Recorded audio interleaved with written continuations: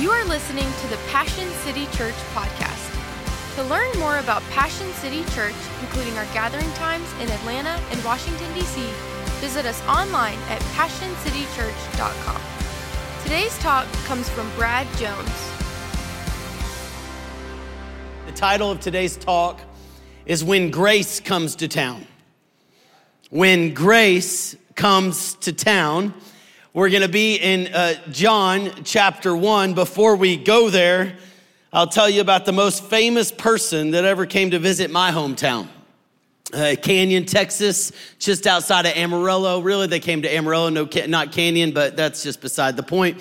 Up until this point in my life, I knew there were some musicians, famous musicians that came to town, mostly country music stars like Garth Brooks. I don't know. Kenny Rogers might have come. I know Pastor Louis got a little confused between the two last week. George Strait definitely came to Amarillo. So all of his exes lived in Texas. I think my first concert was Reba McEntire. We got any Reba fans? Whoa, Reba still holding on strong. The Harlem Globetrotters showed up at some point in Canyon, Texas, played against some of the Dallas Cowboys of Troy Aikman, Michael Irvin, Emmitt Smith. That was a big deal. But none of them compared to the time that the one and only Oprah showed up. 1998. Not only did she show up, but she came and filmed her show in Amarillo, Texas, because she was getting sued by the Texas Cattlemen's Association. Do any of you remember this? She had done a report on mad cow disease, and these cattlemen, they accused her of making the price. She was so popular, such a big deal, that report plummeted the price of cattle. Cattle was king. It smelled terrible, but it also, everyone said, smelled like money. And they did not like that the price of cattle crashed.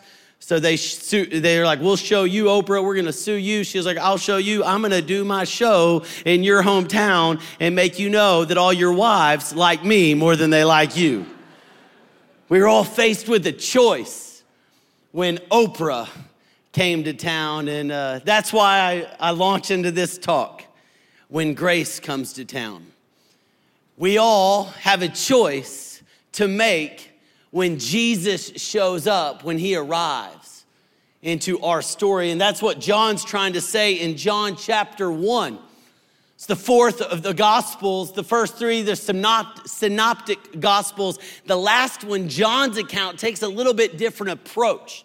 So instead of starting with a baby in a manger or a genealogy, he actually starts with the view from heaven. Let's start at the very beginning, and it's like a heaven down to earth story versus a earth up to heaven. And we're actually going to jump in chapter 1, verse 14.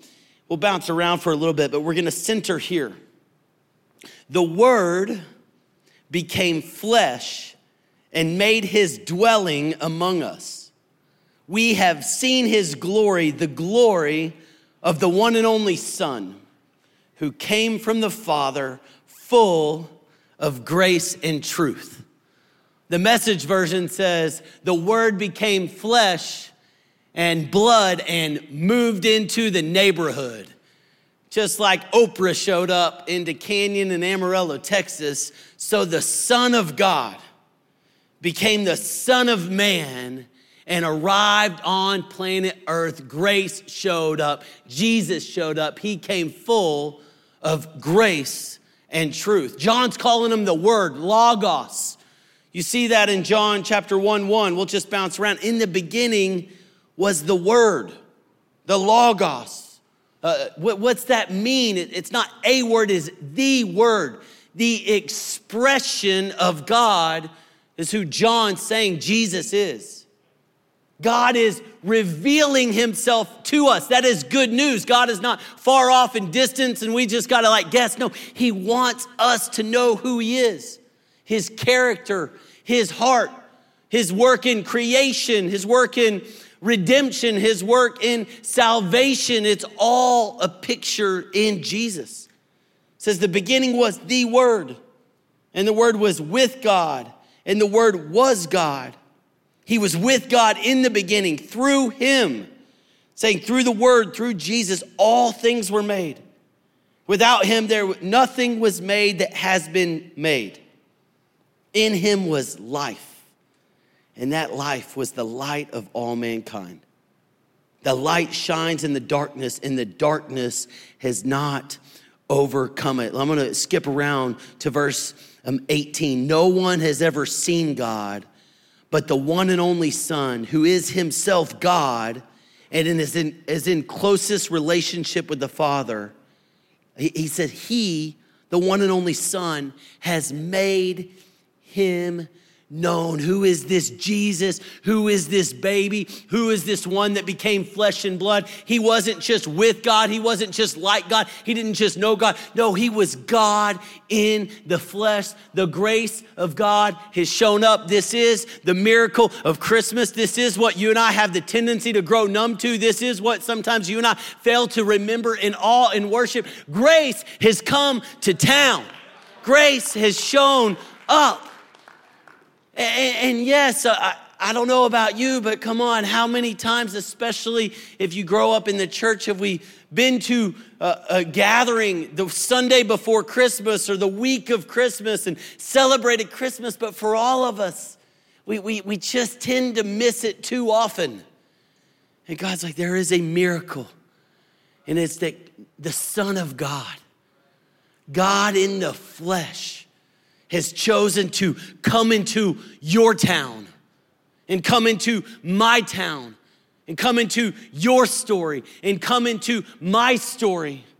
And what's our response gonna be to this grace of God? Like some of us, I really wanna know what God's like. You can know what God is like. How? Look at Jesus. Yes, hopefully you'll see Jesus in people and Jesus in the church and Jesus in all of us. But the best way to know God, who God is, look at Jesus, because he is God. Look at the way he acted. Look at the way he treated people. Look at the way that he interacted, who he hung out with. Look at his death. Look at his resurrection. Look at his humility. Look at this word.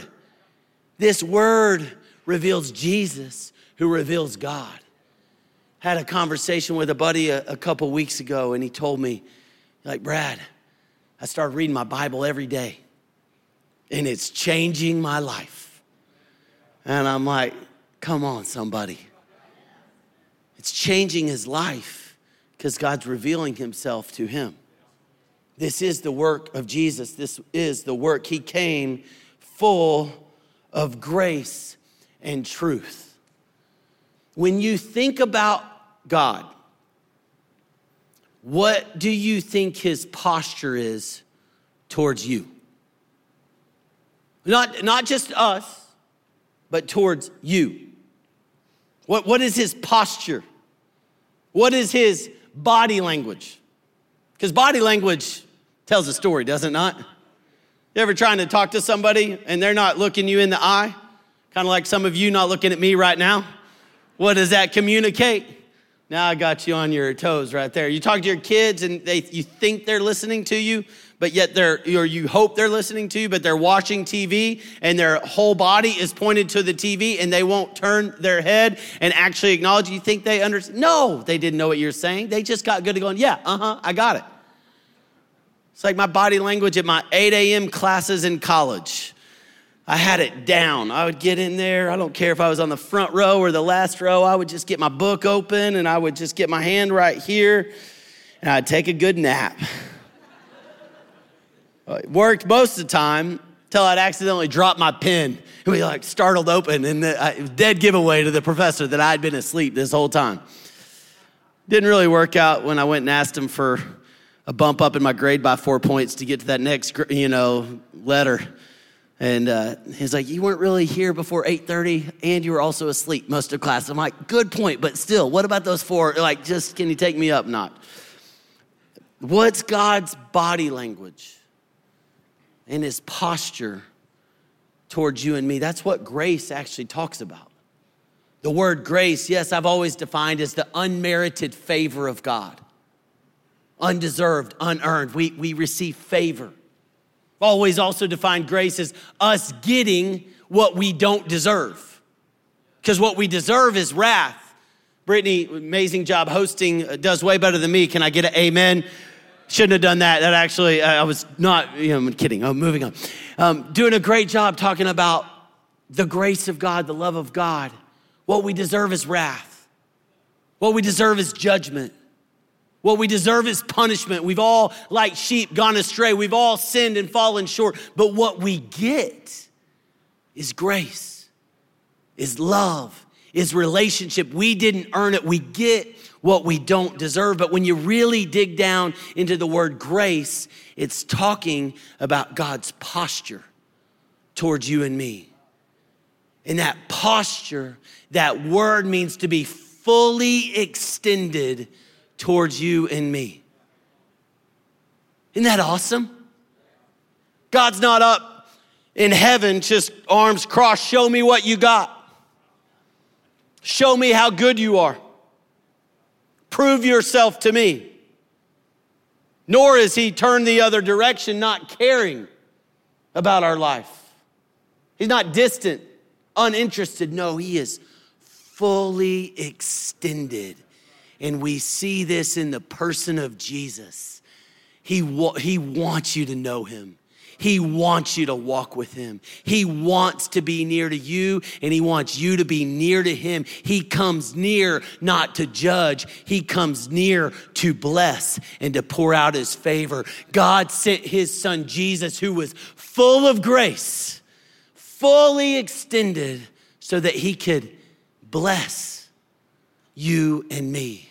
He came full of grace, and he came full of truth. Yes, we use that full of truth line to try to project to the world that our way is better and we know what's right. We know how to live. And yes, there is a truth to living the way Jesus wants us to live, but it's even way more than that. He's full of truth, which means he's full of the true meaning of life. Jesus came as the true light that really brings light to the darkness. So when he says, I'm full of grace, I'm full to come and favor you, but I'm also full of truth. I'm here to show you the true way to live. Because there's a lot of options. There's a lot of opinions. There's a lot of different ways and religions, and none of them will work. None of them will satisfy your soul. None of them will lead to the life God wants you to live. Jesus is the way, the truth, and he is the life. You want to know purpose, don't look to your bank account. You want to know significance, don't look to your popularity. If you want to know fullness, don't just look at your relational circumstances. No, look to Jesus. He's full of truth. So what's your response?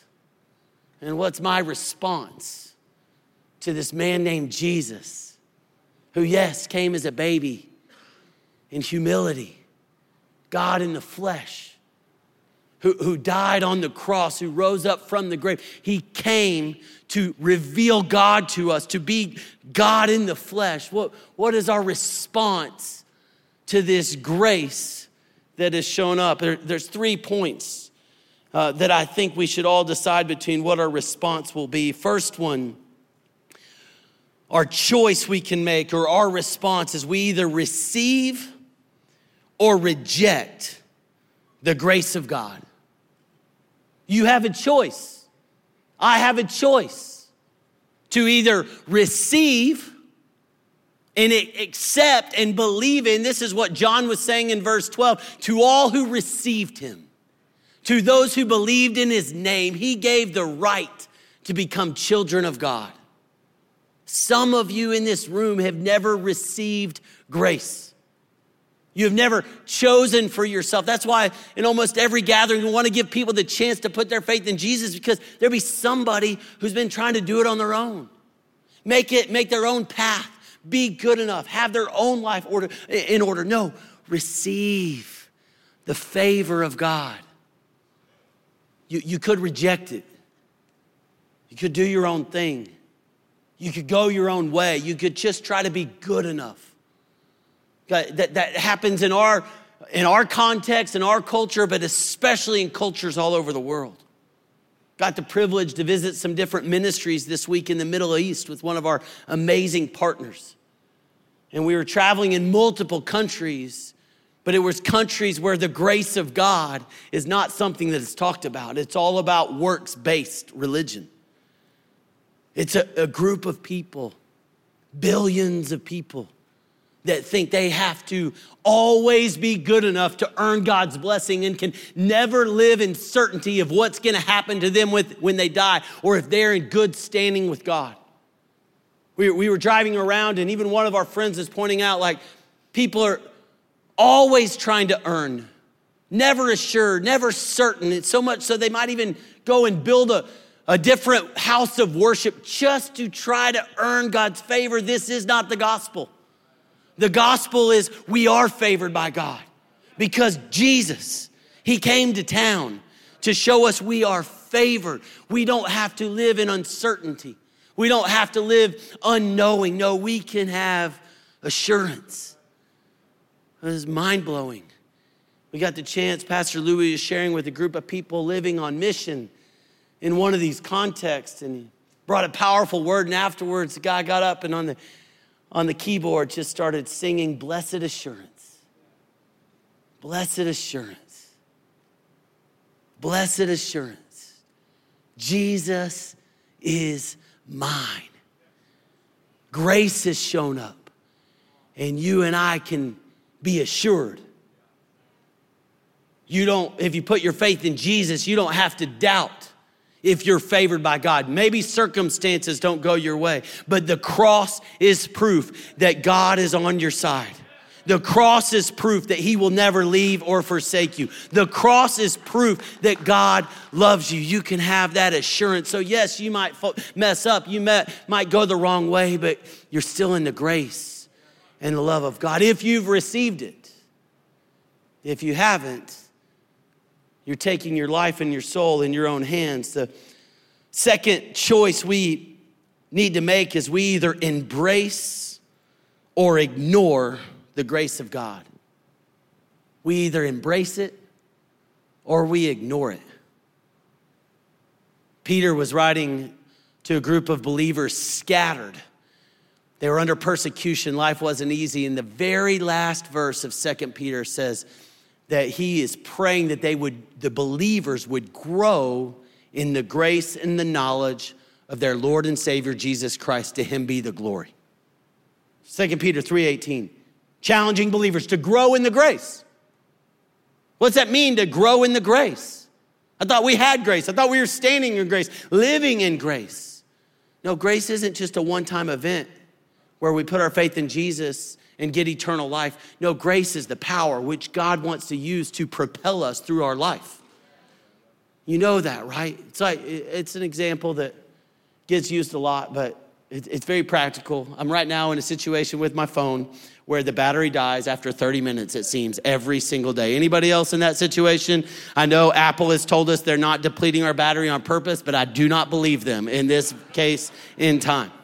It got so bad when I was traveling recently and it was out throughout the day and I forgot my charger, didn't want to go buy one. I'd asked somebody at a restaurant if I could use one of their chargers. It wasn't working and I was at a mall and I was like, forget it. I'm just going straight to Apple. And I'm walking into Apple and I was like, hey, I'm here to charge my phone. They're like, no, you're here to buy one? No, charge it. I don't want to buy the new one yet. I just want to charge this one. We'll fix it. No, I just need you to charge it because it's your fault. It's not working. So I just plugged it in and hung out for 30 minutes and surfed on one of the iPads. And they thought I was an idiot for coming to the source to get what I needed, to get the power I needed. God wants you to come to the source to get the power that you need. He invites you. John the Baptist was saying later in chapter 1, he said, I baptize with water, but there's one coming who's gonna baptize you with the Holy Spirit. So not only has grace come to your town, not only is the grace of God with us, but in Jesus, the grace of God is in us. The Holy Spirit lives inside of you and me as a deposit, guaranteeing our inheritance until the redemption of those who are God's possession. We have access, unlimited access to power. And as Christians, we have to decide, are we gonna embrace that power and depend on God? Or are we gonna deny that power, ignore that power? And even though we receive God by faith through grace, we decide to start living our life as a Jesus follower back in our works-based mentality. That's why Paul was telling the Galatians, you foolish Galatians. You foolish Galatians, who tricked you? Why are you back into operating in the flesh when yes, you receive God's power through, or salvation through grace, but now walk in that grace. Life's hard. Can I get an amen? Life can be hard. One of the things that God was putting on my heart so much for this talk was people that are about to have hard Christmases. And Allison mentioned it beautifully in the giving last week about Christmas not always being the most wonderful time of year because of some of the chaos. But a lot of the reasons it's because of the pain. The pain of who's not at the table. The pain of broken relationships. And some of you, and I talk to a lot of people, are already so worked up, or holidays just accentuates the pain. Life's not easy. But God wants you to have power. And it's called grace. It's the Holy Spirit living inside of you. The same Spirit that raised Christ Jesus from the dead lives in you. So no matter what you're walking through, embrace the power that God's given you. The Apostle Paul, he had a great life, but it wasn't easy. 2 Corinthians chapter 12, he tells the story of having a thorn in his flesh and going to God 3 different times. Could you take this away? Jesus, could you take this away? Jesus, could you change this circumstance? But the answer was no, because Jesus said, my grace is sufficient for you. My power is made perfect in weakness. Jesus didn't take it away because he wanted Paul to experience the power of the grace working inside of him. He wanted him to learn to embrace the grace. Embrace the grace. Life is hard. It's not easy, but daily make the decision not to ignore, but to embrace the grace of God, the Holy Spirit in your life. That's the choice that you get to make.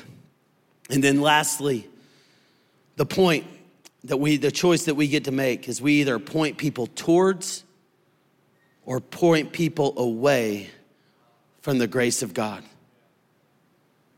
We either point people towards it or point people away from it. This is what John was writing in verse 35. The next day, John was there again with 2 of his disciples. When he saw Jesus passing by, he said, look, the Lamb of God. When the 2 disciples heard him say this, they followed Jesus. Turning around, Jesus saw them following, and he asked, what do you want? I just get the picture of Jesus knows all things, so he actually probably knew what they wanted, but he tried to treat them like stalkers for a minute. Like, y'all good? Like, I've seen you follow me for about 15 minutes. Like, everything okay? What do you want? They said, Rabbi, which means teacher. Where are you staying? Come, he replied, and you will see. So they went and saw where he was staying. Still seems like a stalker. But they spent the day with him, and it was about 4 p.m. Andrew, Simon Peter's brother, was one of the 2 who had heard what John said and who had followed Jesus. The first thing Andrew did was to find his brother Simon and tell him, we have found the Messiah. That is the Christ. And Andrew brought Peter to Jesus. Jesus looked at him and said, "You are Simon, son of John. You will be called Cephas," which when translated is Peter. John the Baptist had an amazing ministry.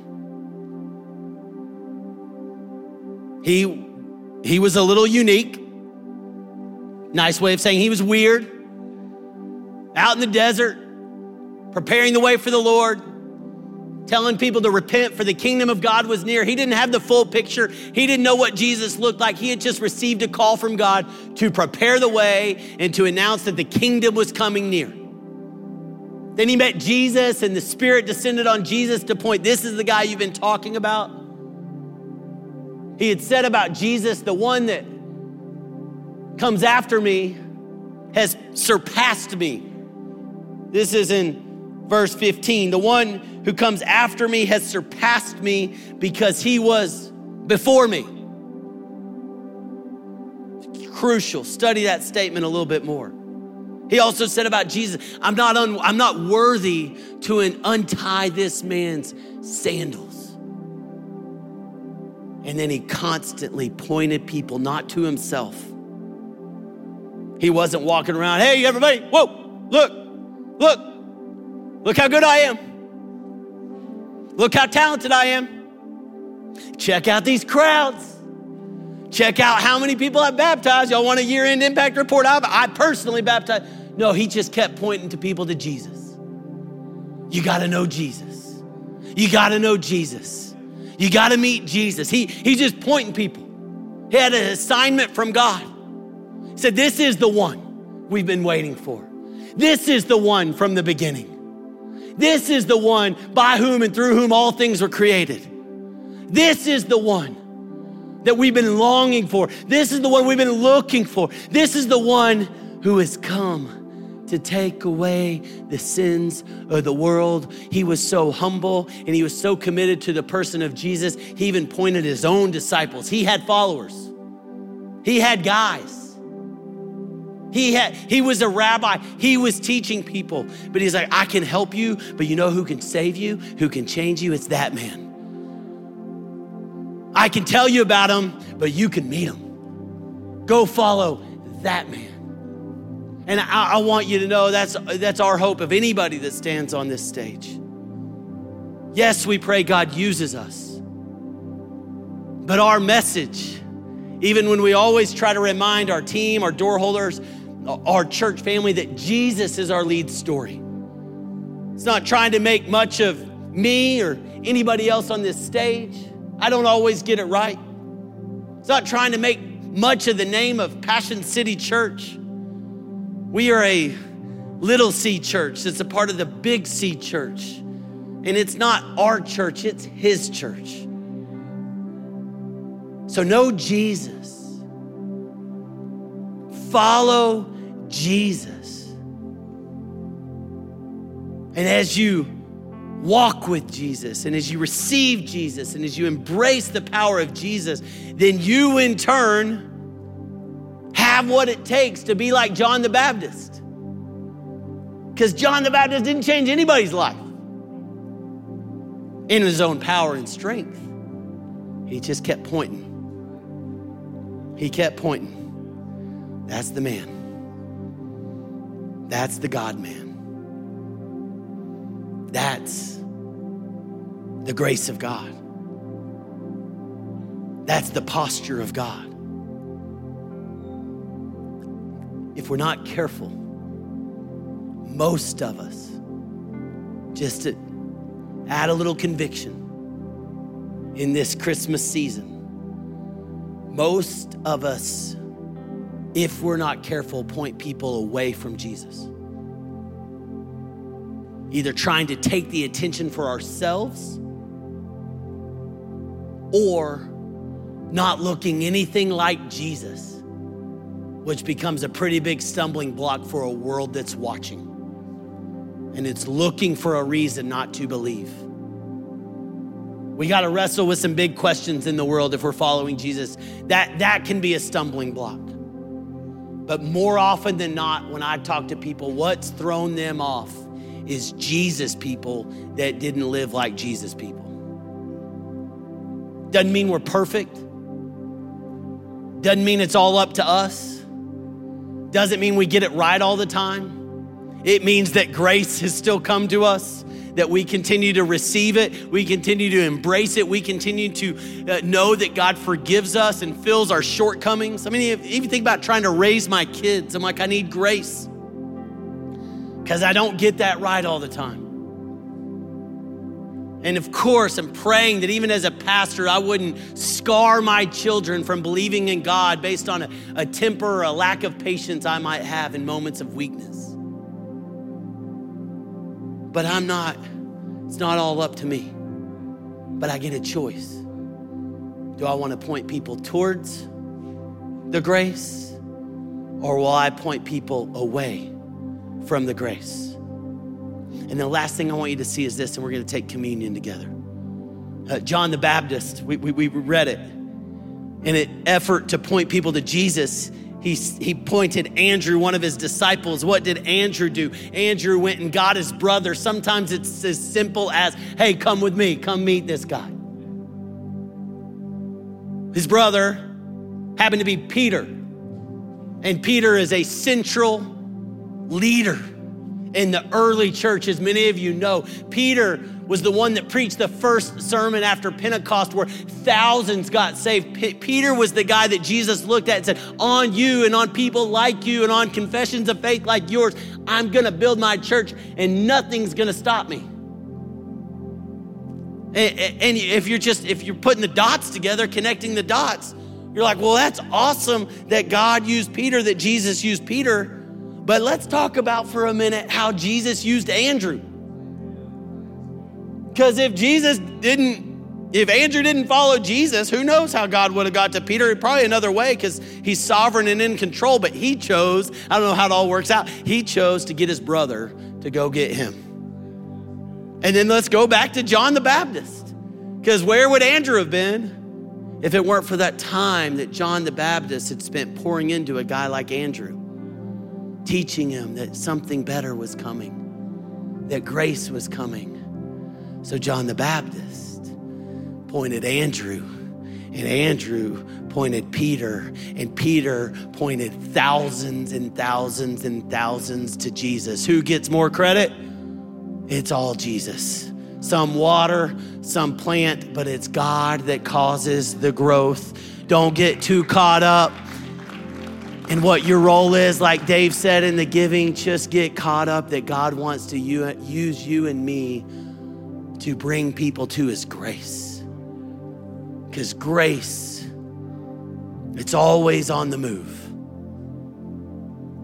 Moving to us, with us, moving in us, and then moving through us. If you were encouraged by today's talk, be sure to rate us and hit subscribe on iTunes, Spotify, or wherever you stream your podcasts. To experience other talks, videos, and live gatherings, visit us online at PassionCityChurch.com or download the Passion Movement app. And again, thanks for listening to the Passion City Church podcast.